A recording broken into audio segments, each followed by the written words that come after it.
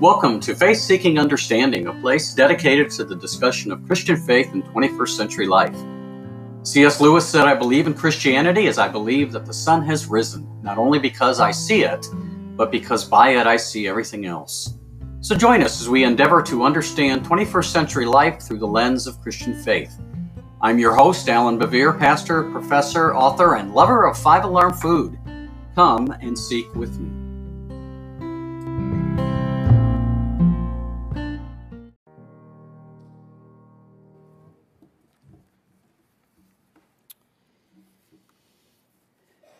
Let us remain standing for the reading of the gospel.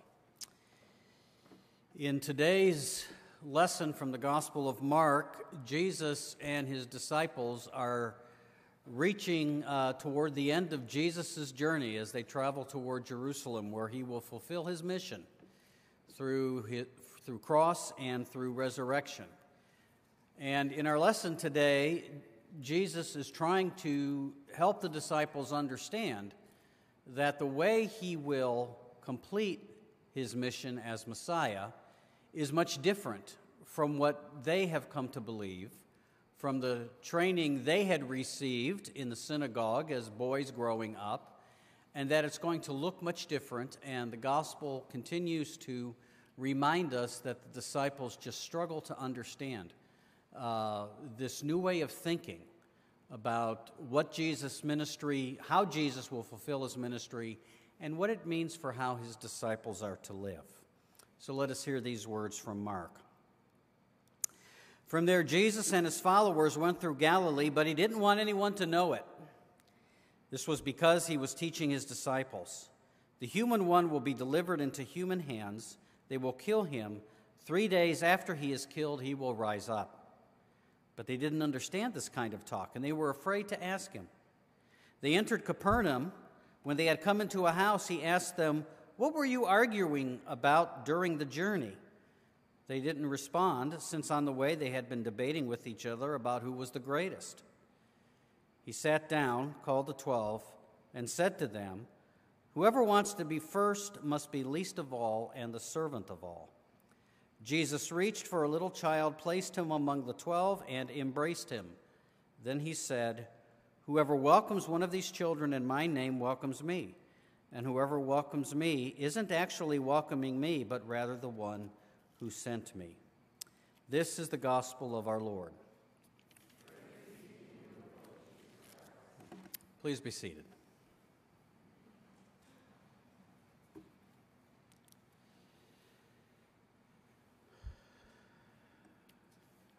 Let us pray.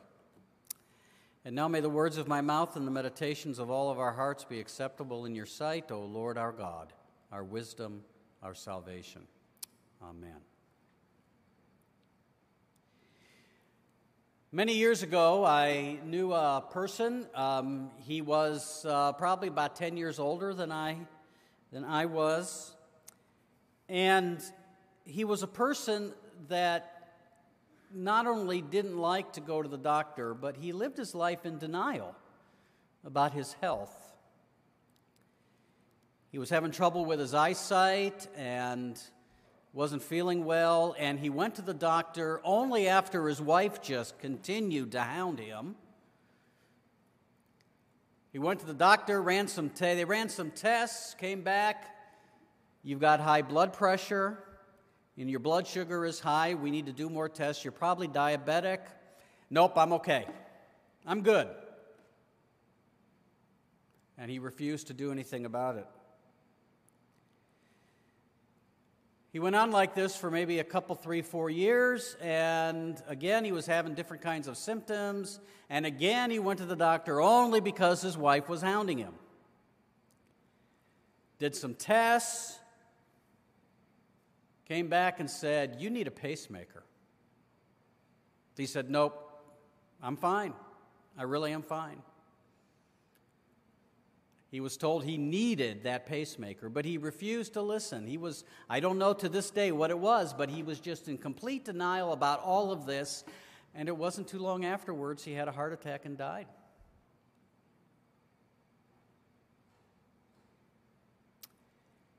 There are times when the truth can be hard to hear. for all of us. There's times when the truth is comforting to us. We take solace in it.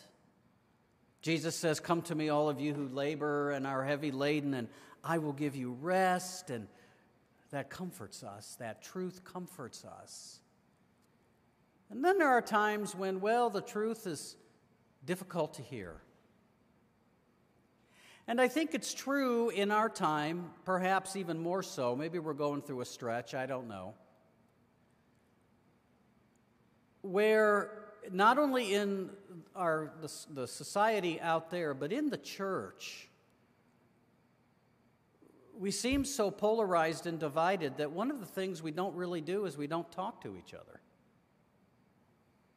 We don't listen to people who differ from us.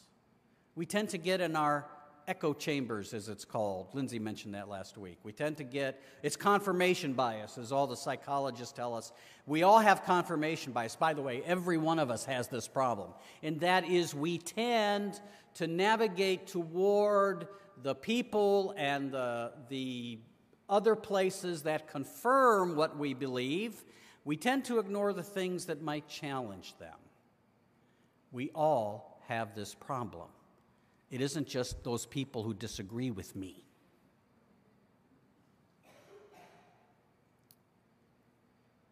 I had a religion professor in college, a wise religion professor, who liked to say, there are two kinds of people in this world. Those who are so open-minded their brains leak out their ears. And others who are so closed-minded they can see through a keyhole with both eyes. And the Bible speaks to both of those issues. And one day in the lectionary will give us a passage where I can speak to the first one, and I will. But today the passage speaks to the latter. Do we see through a keyhole with both eyes? Studies, surveys have been done over the last 20 years by different organizations that this is what they do, right? They take polls and they do surveys and they do studies. And they come out the same on this question all the time. Do you get your information, whether it's by watching TV or whether it's by the internet or whether it's by whatever it is we choose to read? Do you seek out information to be informed or to be confirmed? And while the vast majority of us would say, well, yeah, we want to be informed. I read what I read and I watch what I watch because I want to be informed. Inevitably, the studies have shown that 60+%, depending on the study, of us really more want to be confirmed than informed. And when we're not confirmed, we go somewhere else. And I think this is a problem. By the way, this is one of the reasons I'm such a big fan of conversation. Not so that we can try and convince each other that I'm right and you're wrong, or you're right and I'm wrong, but rather that we understand each other. To talk in order to understand and clarify each other. For each other. Because it's so easy to demonize people who don't agree with us, and then we actually get to know them and we say, oh my gosh, they're people too.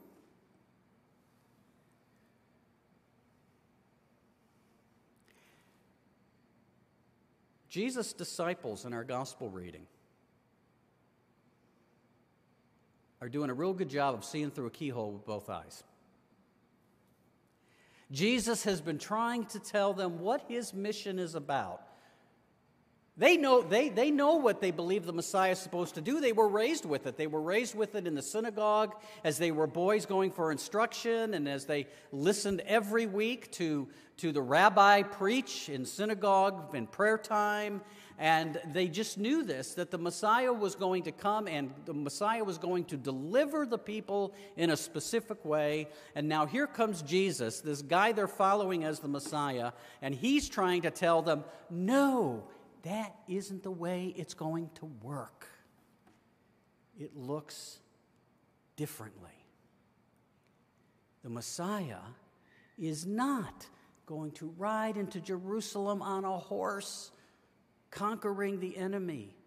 The Messiah is going to ride into Jerusalem on a donkey and be crucified. And that is how salvation will be secured. And they don't understand. And then in our gospel reading, to top it off, they get into a house, and Jesus knows they've been bickering about something. This just almost sounds like a parent with children, right? What are you arguing about? And they don't want to tell them. Because it seems that instead of the disciples getting the message about what that suffering Messiah is about and doing, somehow they take it in another direction, and they're actually having an argument over who's the greatest. And we don't know what that was about. We're not told of the details. Was John saying to Andrew, Jesus likes me better? Or perhaps Peter, James, and John, who we know Jesus sometimes just took the three of them to certain places, like up on the Mount of Transfiguration, sometimes into a house to perform a healing. He just took the three of them in and left the other disciples out. Maybe Peter, James, and John says,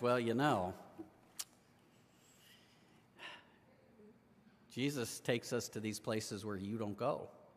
What does that tell you? We don't know all the details, but they're arguing about who's the greatest. Who's the best?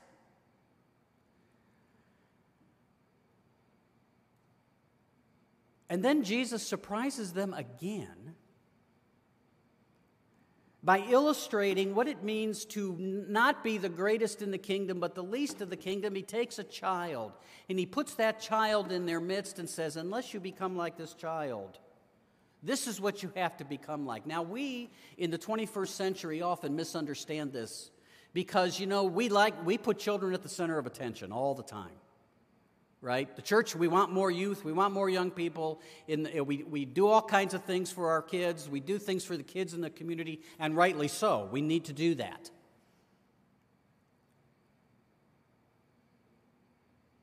Carol and I were at our one granddaughter's 5th birthday yesterday.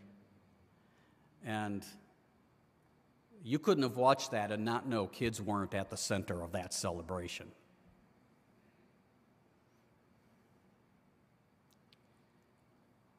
But you see, in Jesus' day, it's different. Yes, children and parents in Jesus' day love their children. Grandparents love their grandchildren. They did. But a child in Jesus' day has absolutely no, as the language we would use, has no rights in that society. They're just as vulnerable as the widows and the orphans and all the people on the margins. They were utterly dependent. There was no recourse for them if they had abusive parents, for example. And so when Jesus takes a child, this is not sentimental. There's nothing sentimental here. He is saying, unless you are willing to become like this, you can't be the greatest. And I think after 2,000 years, we in the church still struggle with this, don't we? Because when we think of being the greatest, we think of what? Being the best. Top dog. Tom Brady's the GOAT, right? Greatest of all time. And we think of success and influence and ambition.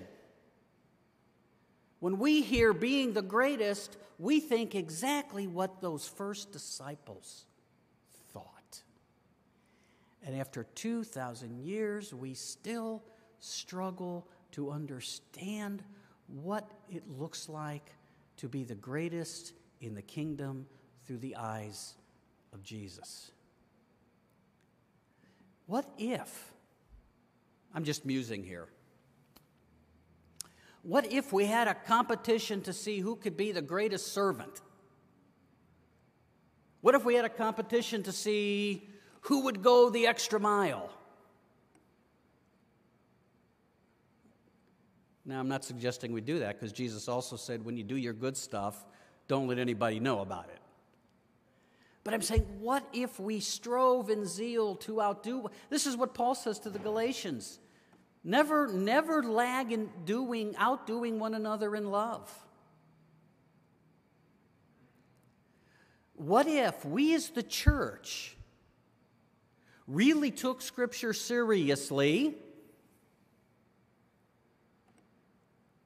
and the first thing we thought of in how we are to behave as Christians is not thinking first, I've got my rights, which is not in the Bible, but thinking first, how do I love my neighbor?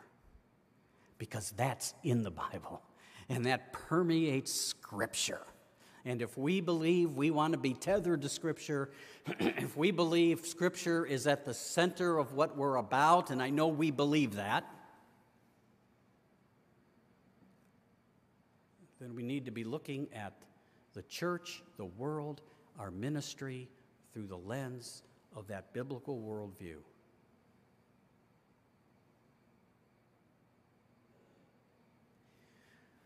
One of the things I've noticed in our reading the Bible in a year, one of the things I love about Scripture is I don't care how many years you study it, you always learn something when you keep studying it. And the one thing that has just hit home, there's been more than one thing, the one thing that's hit home to me in reading through the prophets is that it's not just Amos, it's Jeremiah, it's Ezekiel. And we're starting in the minor prophets, so we probably got more of this to come. How many times God says to the people through the prophet, I don't care how sincere your worship is. I don't care how wonderful your songs are. I don't care about your eloquent prayers when you gather together in the temple. You know why I don't care? Because you're not living the way you say you're worshiping. Because you're not seeking justice. Because in your worship, you prove by your life during the week outside of the temple, you prove that you're all talk. Nowhere in the Bible does it say, I'm rejecting the way you live your life because I don't like your worship. But it says in plenty of places, I don't like your worship because I see your way of life. Wow. Now, that's not an argument against good worship. Not at all. That's not what God is saying. God loves it when we praise, when we prepare, when we lift the voices, we lift our wonderful music up to God. God loves all of that. But just as we get impatient with people we know who are all talk and no action, so God gets impatient with his people. And the disciples cannot see that now that Jesus has come, there's a new way of doing things. And it just looks different. It's upside down. It's not what we're used to. It's so difficult. And it is. By the way, I don't remember anywhere where Jesus said, if you follow me, it'll all be easy.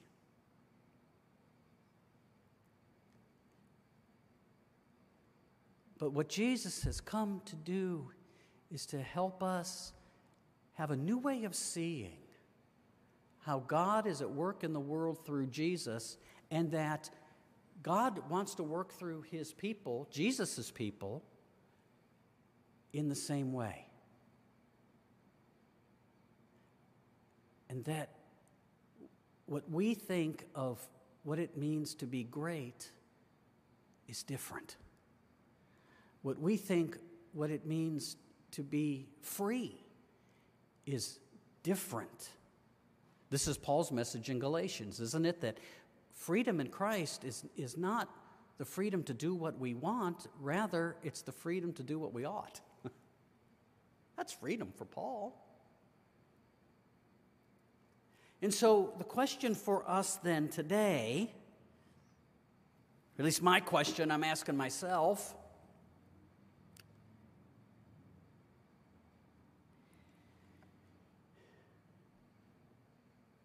is where have I allowed the worldly definition of greatness and understanding of greatness get in the way of my faith walk and walking in a way that Jesus would be pleased? Walking in a way that Jesus would recognize.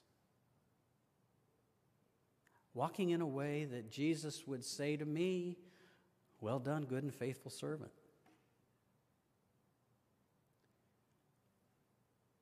Where, like the disciples, do I see through a keyhole with both eyes? Let us pray. Oh, gracious God, there is no doubt that you call us to the great adventure of the gospel. What a wonderful life it is. And we are so thankful for your love that surrounds us, and that in your love in Jesus Christ, you have gone the second mile. You have gone the limit on our behalf. What a blessing that is. And as much as we love to receive that great gift you've given to us, we confess it can be difficult to return the favor. It can be difficult to go against the flow of so much that we hear. But help us to be open to those voices that are different.